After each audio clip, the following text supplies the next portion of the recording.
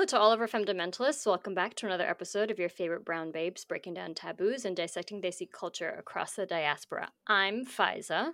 And I'm Mehak. And we're super, super excited to bring this episode to you guys. We're speaking with Kittu Pannu, a Sikh Southerner in the Big Apple, who is dedicated to making the world a better place. And we're talking to Kittu about what it's like being out and proud as a gay desi man. So Kittu, we'd love to just let you introduce yourself to our listeners and tell us a little bit more about yourself. Yeah, so my name's Kittu Pannu. Nice to meet y'all. Originally, I'm from New Orleans, Louisiana. I moved up to New York for grad school. It's probably one of the best decisions I made in my life.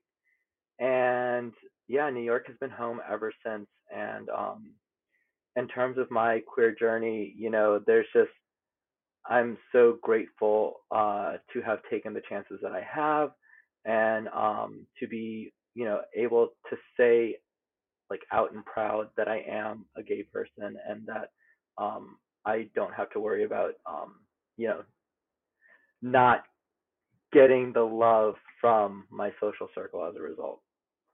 In terms of what I do in New York, I came up here for public health and I've been working in public health and in communications and PR ever since.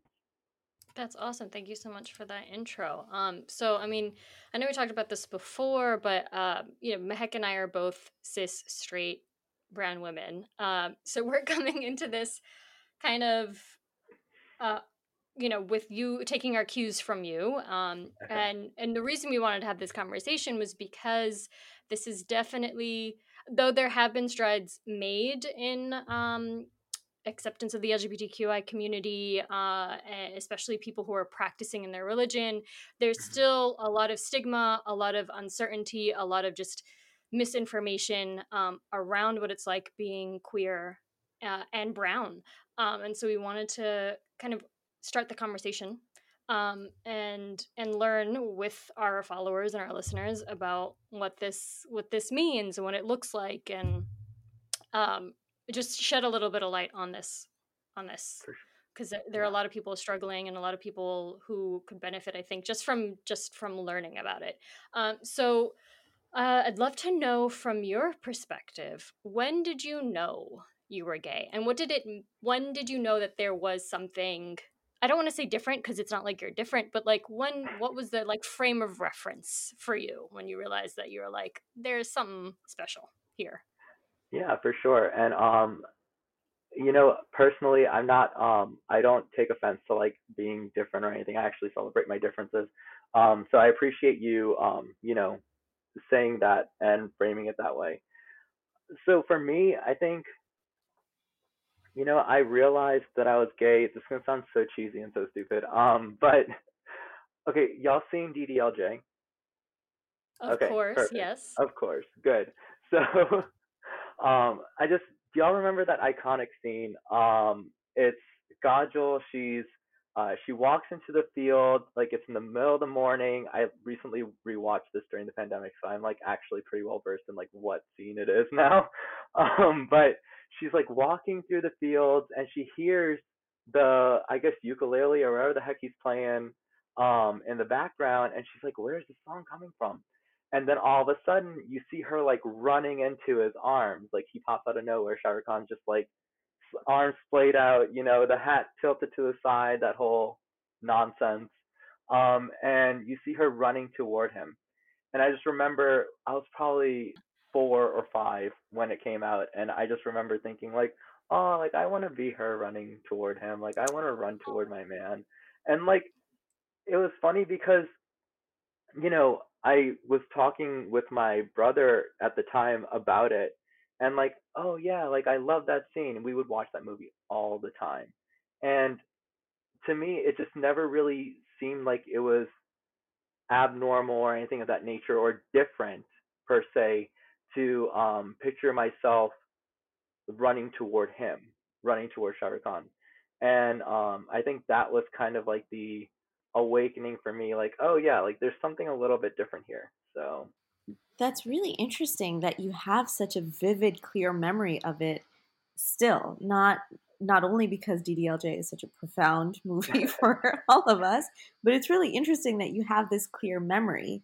You mentioned that you spoke to your brother about it. Did you? Is he older or younger? So I'm the youngest of four. Okay. Okay. So like was the conversation in the context of these feelings about running toward a man? Basically what I'm getting at is like from such a young age, because you had this awareness, what was the response like from your family? So like I didn't officially come out to them, to my family, until I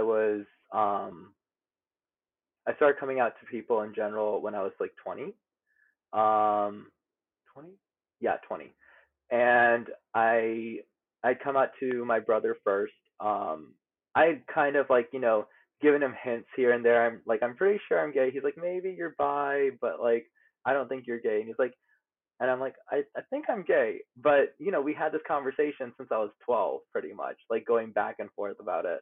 Um, and he's like, oh, like just try like, kissing a girl, try doing something with someone, and then like you can tell me after that if you're still like if you still feel like you're gay.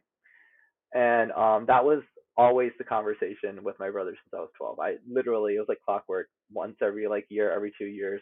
Hey, Niraj, I'm pretty sure I'm gay. No, you're not gay. Like you haven't done anything yet. And so, um, like my brother and I, we had been pretty open about that sort of discussion since I was like 12. Um, but I mean, to go back to what you originally asked, like during like the DDLJ moment when I like first realized, I didn't really relate it to a like I didn't really say like, oh yeah, I think I'm Kajol running towards Shah Rukh Khan or anything of that nature. It was more like a, oh, like I can't, like I want that scene to play out in life, or I want that sort of romance. That was kind of more what we hinted at.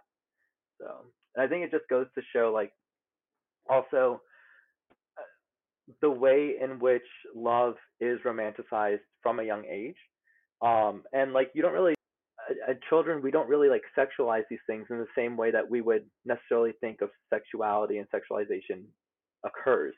Uh, so with that in mind, to me it was more like the romanticism of it all that really helped me realize, okay, this is like the type of person that I'm looking for. And of course, whatever like blockbuster Bollywood film came out, I was always like, oh no, like that's the archetype of like guy that I want to be with, or some BS of that nature. And but like also I find it interesting because like you know, it, I don't know if y'all grew up watching like Govinda movies and stuff like that. And like those films are hilarious. But I find it funny that like those were never the films that I really enjoyed watching. And I think a lot of it also had to do with the type of writing that the male characters had to adhere to. And that like the way in which male characters were written, like not respecting consent and things of that nature. Right, I yeah. never found that to be attractive. Um, like even I remember like being physically turned off by people when I saw them in those roles. I think you're absolutely right. And I think now that we look back at it, hindsight is 2020, right? And we can see that astounding lack of consent, that astounding like misogyny that's just kind of built into the script as being funny.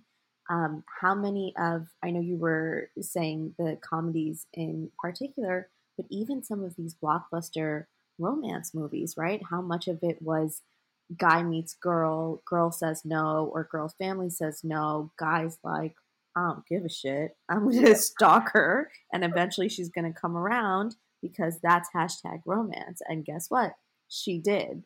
But now we look at it from a lens of like normalcy and agency, and Yeah. that's not romance. So you're absolutely right. But so okay, I guess then let's back up a little bit. Can you walk us through? You said you had some sort of awareness from a very young age, right? As young as 4 or 5 or around that time. but you I didn't think officially it came out in like 96, 97, I to be think so honest. too, Faiza. I think you're wrong because I remember being in high school, and I'm not going to age myself. Actually, I don't want to age myself. I'm 36. So I was 95? in high school. No, I think it came out like No, I just 98, Googled it. 99. I just Googled Oh it. man. Okay, Oh, it stand wasn't Yeah. corrected. 98, Gitu. We 99. We I we know have both that's the for wrong. sure. internet, y'all. It's 95. 95? Okay, cool. So, oh my gosh. So now you age yourself, Gitu. It's only fair. Oh no, I'm 30 years old. Like 90, I'm Oh, a okay. 90s So then, bitch like through and through. Like I yeah, get to yeah, sing Icona Pop song with no hesitation and I love it. So, and thank you if you do get that reference because I tried to make that reference with my niece and nephew and they were like, Kittu Mama, you're like way too old. I can't deal with you. yeah. So, Oh, and by the way, for people listening who don't know what we're talking about, DDLJ is Dilwale Dulhaniya Le Jayenge, which is like Oh the yeah. most iconic 90s movie in Bollywood cinema. It like changed the game. So, but I do want to talk a little bit about kind of do you still identify as Sikh? yeah, Um, for sure. and what does that mean for you? Because I think a lot of Desi people, there's a tends to be you have your culture and then you have your religion, and oftentimes they're conflated, and so it's hard for people to like tease it apart. And so I think identity can get really confusing and Mhm. scary to pick apart. So, as somebody who identifies as gay and someone who identifies and still practices as Sikh, like, what was there a moment in time where you had to reconcile the two, or was it part of your identity and what you didn't really question it? So, it's funny that you asked that. I So like I knew that I was gay since I was like, as I said earlier, since I was 12 essentially. And thinking about this now, I actually did start to pull away from the religion as a result. I think a lot of it wasn't necessarily the religion itself, but rather the people who practice the religion. And I think this is an issue that you tend to see a lot in general. Like religions don't necessarily purport hate by any means. I don't think there's any like major religion especially that's like you have to hate these other people or you have to like treat other people badly. I'm pretty sure like all the major religions are like on the same page of be good to other people, like be kind, all that good stuff. And unfortunately, what I did see, my parents, both of them, like served on the board for the Gurdwara in our city, and they're prominent members of the Sikh community. So much so, like my mom, like she's one of the people when you talk about like Sikhs in the United States, like people mention her name, and it's hilarious because like I didn't realize just how well connected the Sikh community is until like several years ago when I was working at an organization that was affiliated with the religion, and yeah, so in that sense though, as I pulled away from the religion itself because of how other people were positioning themselves in the community itself. And it wasn't until I actually went on a this program called the No India program in 2017. I It's with like the Indian consulate and everything, and they choose different representatives from each country that has Indian diaspora in it. And so I went as the representative from the US. And I told them, like, if I'm going on this trip, I want to make it educational. It's not just going to be like, me hopping over to like see Punjab and Haryana and just like hang out and like have a good time. Like, I want it to be where I'm meeting, like with NGOs, I'm talking with ministers to like figure out like how we can make India a better place for people of all different types.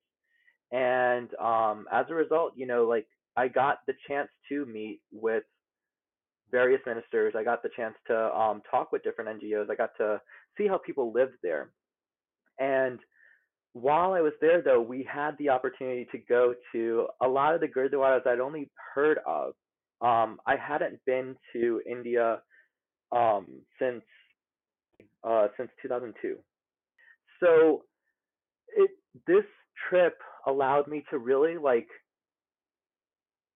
integrate myself into the community that was over there, and it renewed my um, it definitely renewed my faith, um, but in a way that I was able to connect with the spirituality of it all. And I say this with the intent of like the spirituality never really like ran away or anything. It was just that the rules, I just didn't know how to reconcile the rules and the community and how it's practiced with my faith. And so I think in 2017, when I went to India and I got to see how other people practice their faith outside of the US, it really helped me just like get a better understanding of, okay, I can practice Sikhism in my own way and still feel like I'm being a good Sikh as long as I'm adhering to the main principles, as long as I'm being an ethical and value based person. Um, and so, with that understanding, that's kind of how I operate within the religion itself.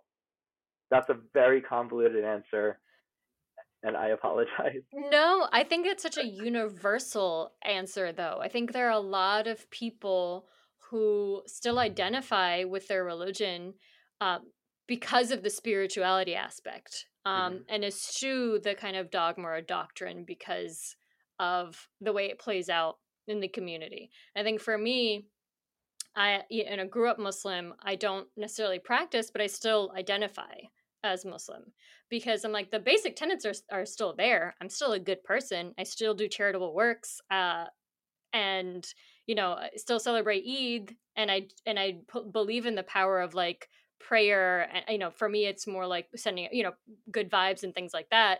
And so for me, I'm like, yeah, why wouldn't I call myself Muslim? You know, so I think it's such a universal thing. What you just said is that just because you don't fall into this very neat category of what a Sikh man should be doesn't mean that you're not that. It's Exactly. also such a profound journey, right? And it is a journey. It's an individual journey, whether you're queer or straight, whether you're practicing ritually or you're not practicing. Yeah. Religion, whether you're Sikh, Muslim, Christian, Jewish, whatever it is, it's such an individual journey. And I think as humans, we look for that community support and we kind of try to follow the crowd because it's the path of least resistance. But ultimately, your spirituality is your direct connection to God when nobody else is around.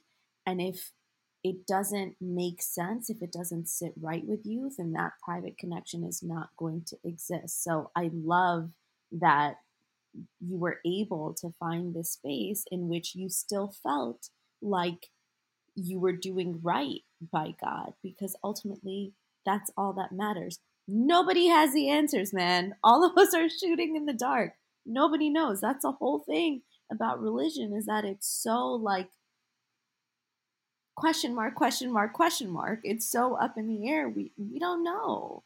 And like the best you can do is do what feels right and what like makes sense to you. So I love that. I don't have a follow-up question. I just wanted to say I love that. No, agreed. I think also like nobody has the answers. These clerics don't. These they don't know what these scholars don't. Like you really have to, and this has always been my thing whenever like my family asks me about religion. I'm like, I'm figuring it out. Or just like I don't necessarily need the book or the doctrine to understand my personal connection. And yes, there are things that I read that resonate with me, but for me it's so much bigger than just the scripture. It's really easy to get tied to it, but it's not necessarily all of it for me. Also, I love how Faiza and I are turning this into an interview about ourselves. Just hold, we'll come back to you. But something you said really made me think about, um, if we go into this, you remove spirituality from it, right? If the baseline premise is that you are created the way you are created, and being gay or being straight is not a learned behavior, but it's a trait you are born with, then if you are believing in a higher power, if you believe in an almighty, all powerful, all knowing God, it it just doesn't jive. That Yeah. the thing, the entity that created you in a Like, why manner would God create that is something? repulsive to that. Exactly. Like it's I agree makes no wholeheartedly. sense. I'm doing these gestures that our fans can't see, but it just doesn't make any sense. Um, yeah. No, Yeah. But wholeheartedly agree with you. were you out at the time you took this Yeah. incredible trip?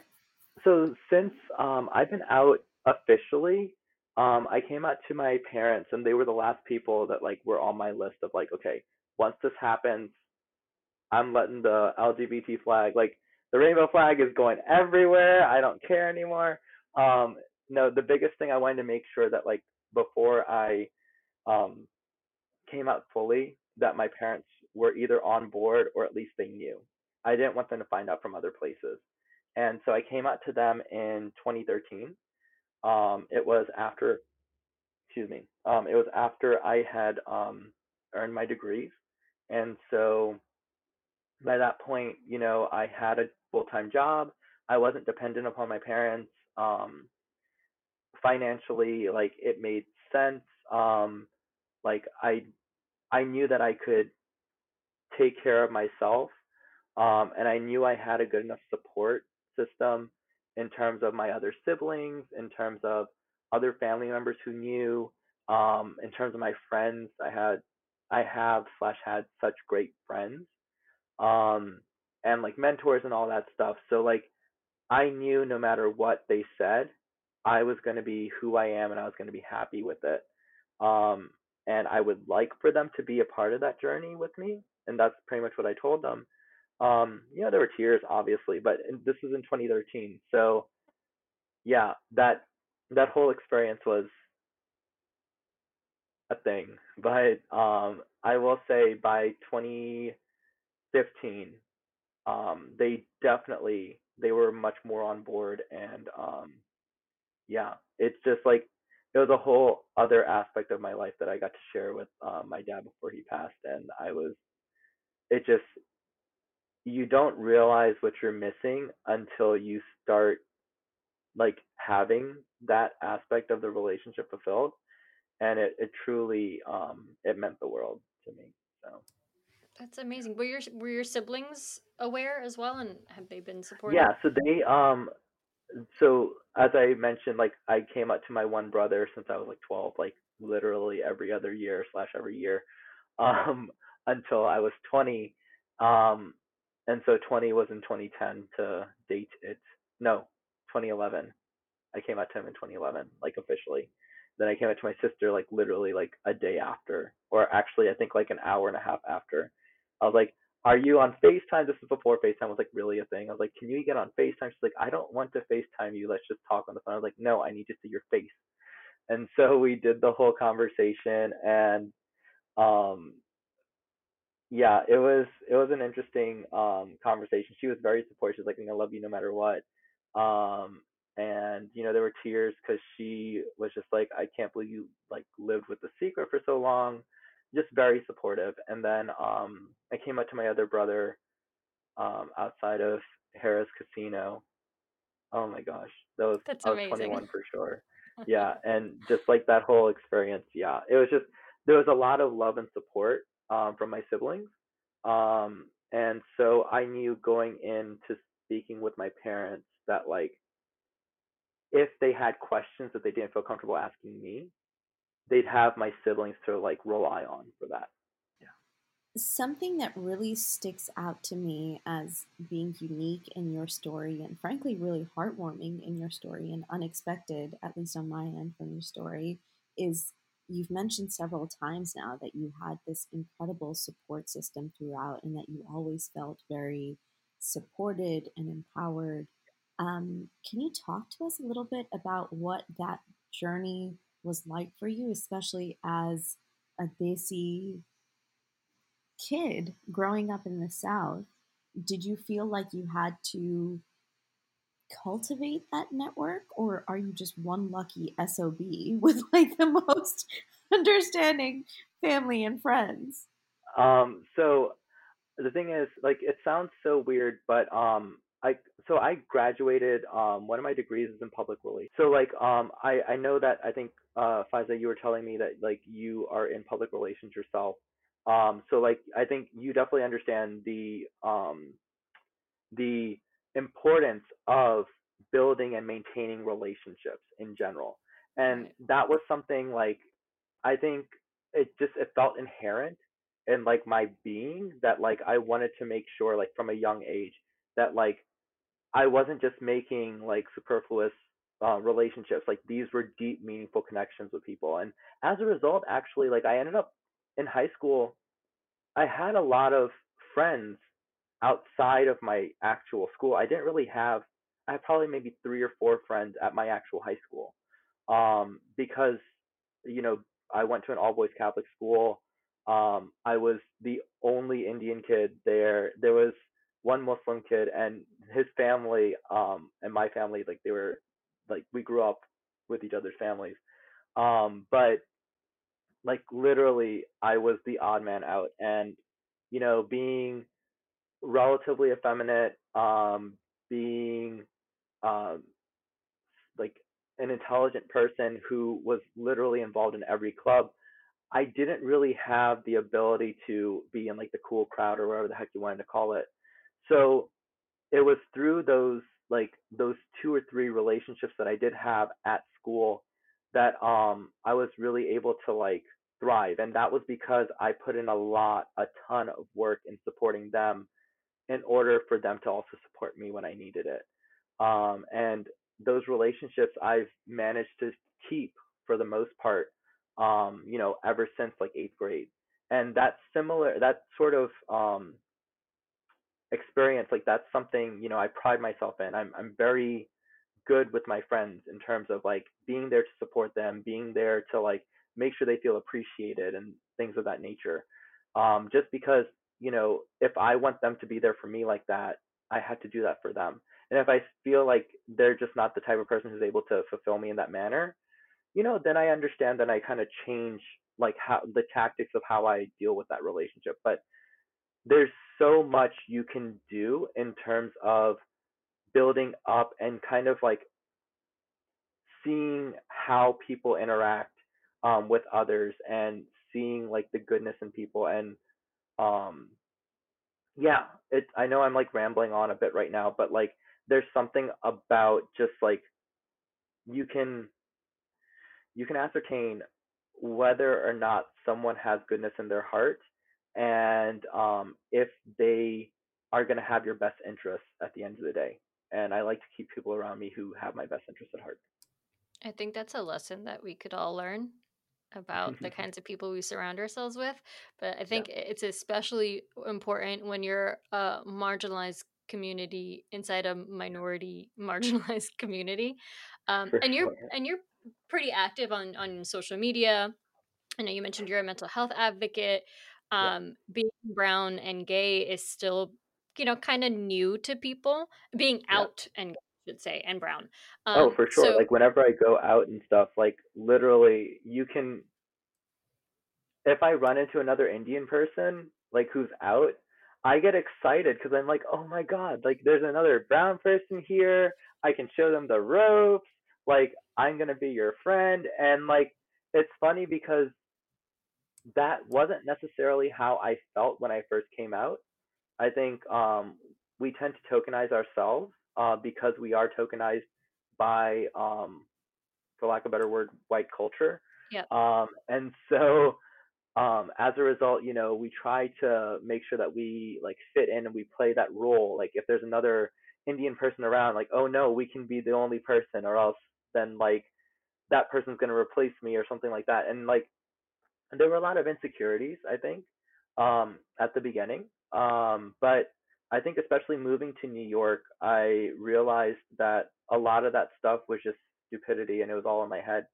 Um, and yeah, but like I think in terms of building community and stuff, it's you have to be able to like if you I want to be the person that I wish I had had in my life when I was growing up, if that makes sense. I wish I had you in my life when I was growing up. God, where were these lessons when I was like 10 or 20 or 30 or Girl, 36? that's why we're here now. No.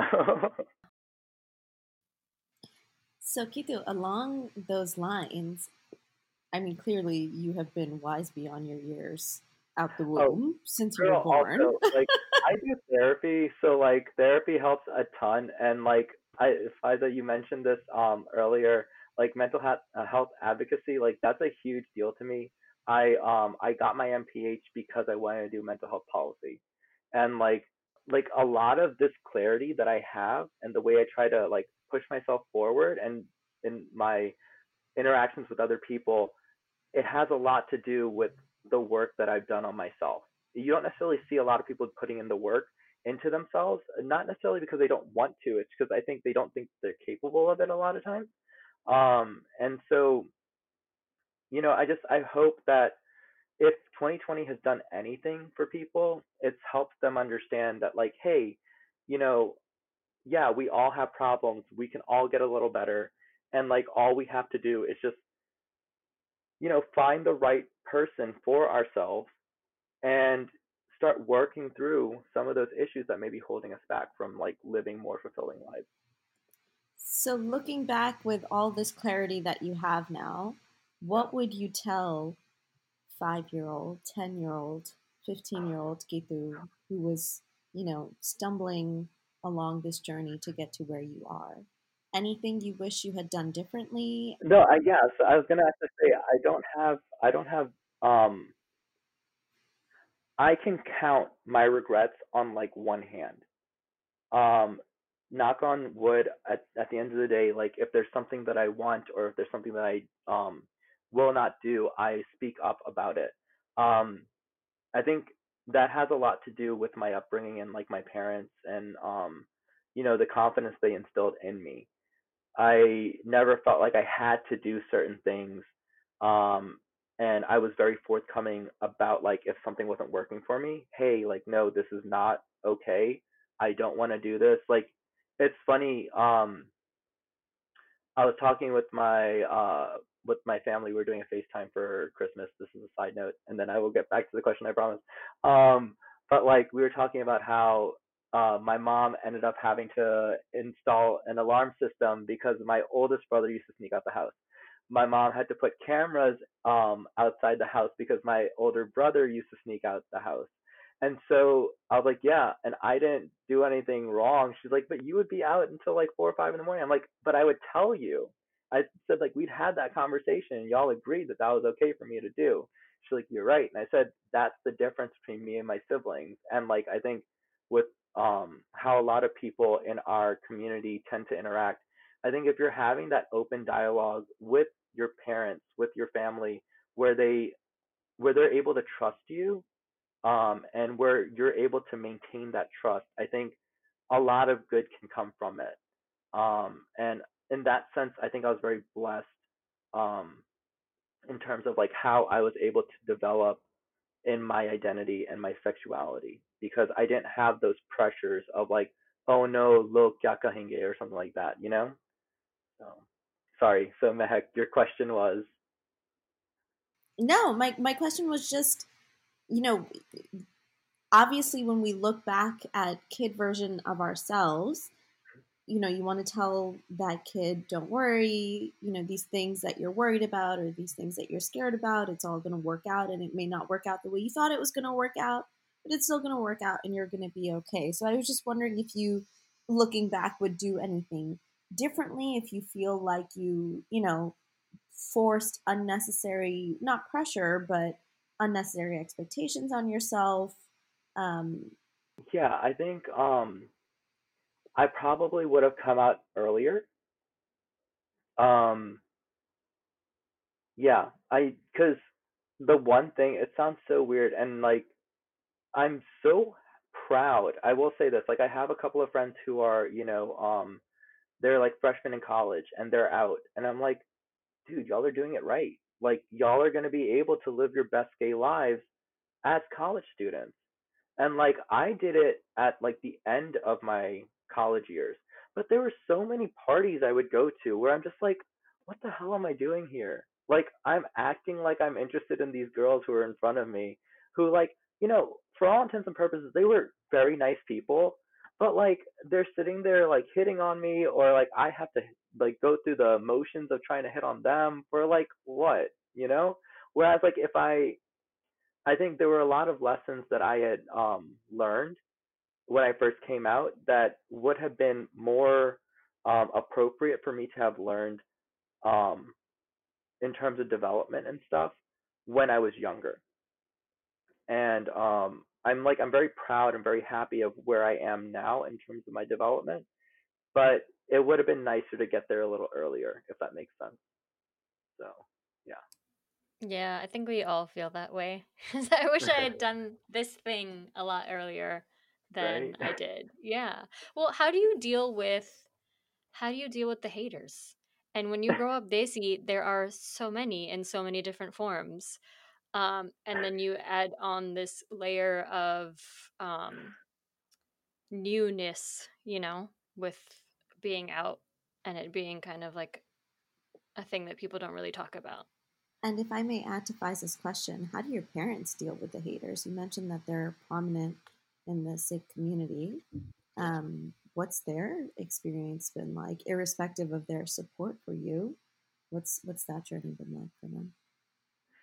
So twofold. First off, I tend to take the advice of one of my favorite sages, Taylor Swift, and shake it off. No, so when it comes to like the haters and stuff like that, like, haters are going to hate. Like, they have nothing else to do with their lives but continue to shit on other people. And like, that's totally okay. That's like the life that they've chosen to live, and I can't do anything about it.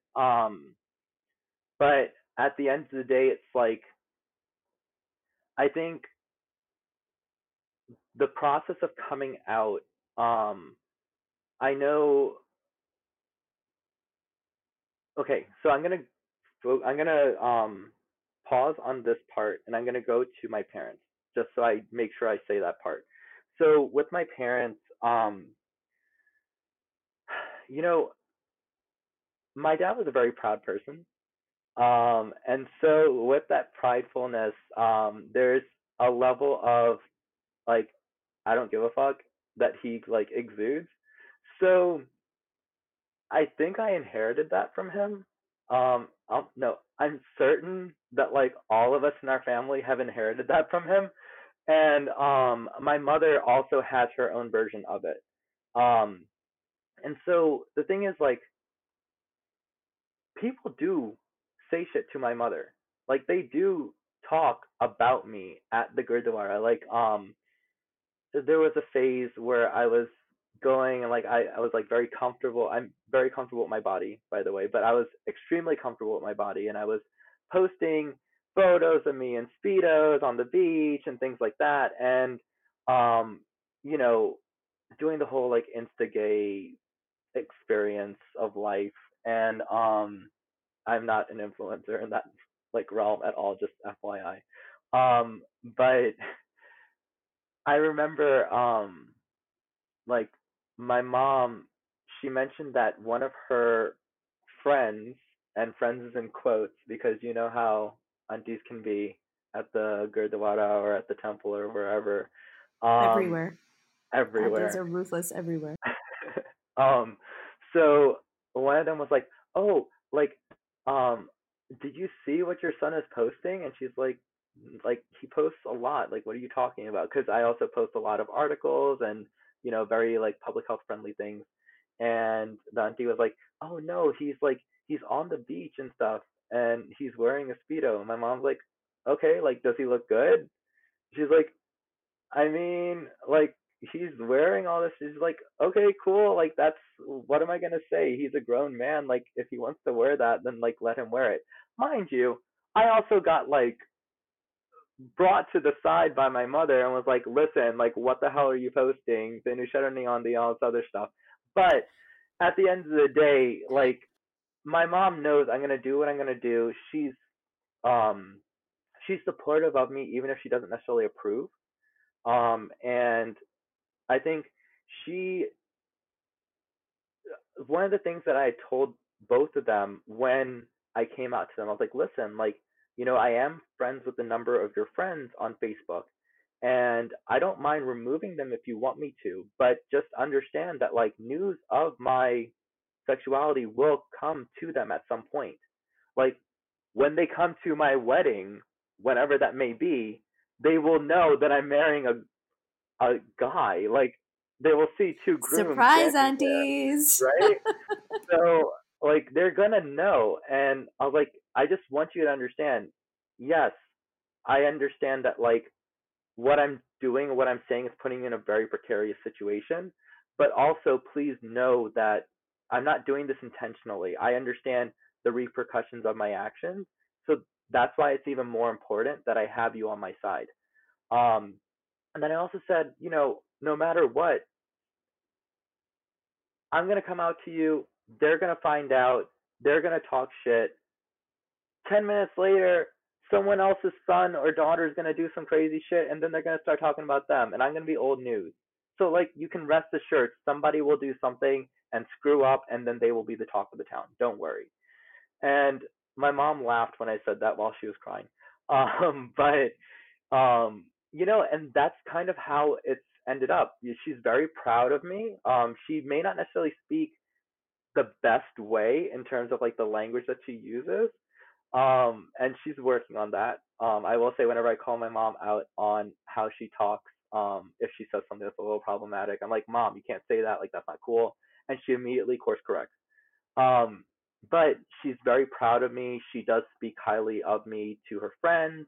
And she's actually been helpful to other community members in the Indian community, not just the Sikh community, who have LGBT relatives, or, like, they don't understand how to, like, deal with it. My mom has been a great source of help for them and an inspiration for them. I So was literally just thinking that you and your parents should start some sort of informal, like, coaching or mentoring. Not at all to imply that where you are today didn't come without its obstacles and without its pain and tears shed and all of that, but it sounds like you're at this really beautiful place in your journey, not only with your own self realization, but also where your parents are, girl, my and mom their goes to drag understanding. shows with me. Like, It's we were in incredible. Atlanta for a wedding, and I was like, Mom, I want to go, like, meet one of my friends, who lives in Atlanta, and I'm like, we're going to a drag show. Do you want to come with? Because my mom knew the girl I was going to go meet, and she's like, you know what? Fine, let's do it. My mom's sitting there putting dollar bills inside of the drag queen's, like, shirt and stuff. I'm like, yes, mom, like, kill it. And Can I she's come having a to a blast drag out show with there, you and your mom?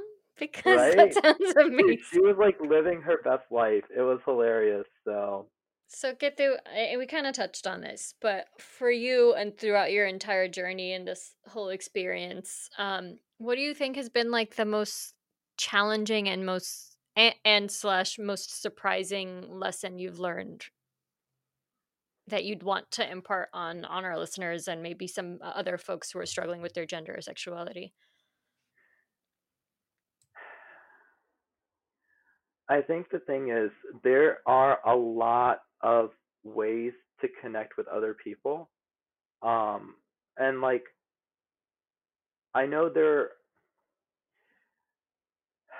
are a lot of, for example, there's several uh Facebook groups that I'm a part of, and there's, like, a lot of people who will reach out on social media, like, they'll DM me and stuff, and we'll talk about, like, how they're doing, their struggles with their sexuality and stuff like that. I think um, for people who are struggling with their sexuality, it's important to seek out mentors and people that you can trust in the community. So I wish I hope that people understand that, like, there are other resources out there. There are other ways to connect with people.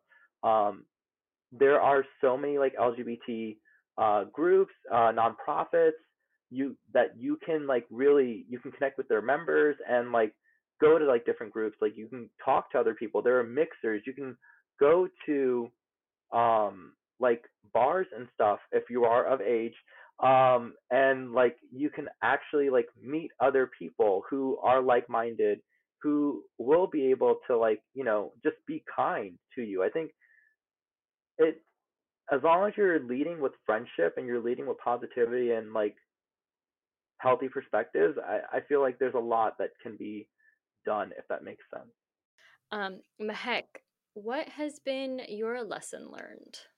So first, I just want to congratulate Gitu on probably the most uplifting and positive episode in the Yes. Fundamentalist Oh my history. gosh. Yes. We This is didn't get not morbid once. not once, not, and I'm not going to do it. No, I'm not don't going do to do it. it. I'm not going to do it.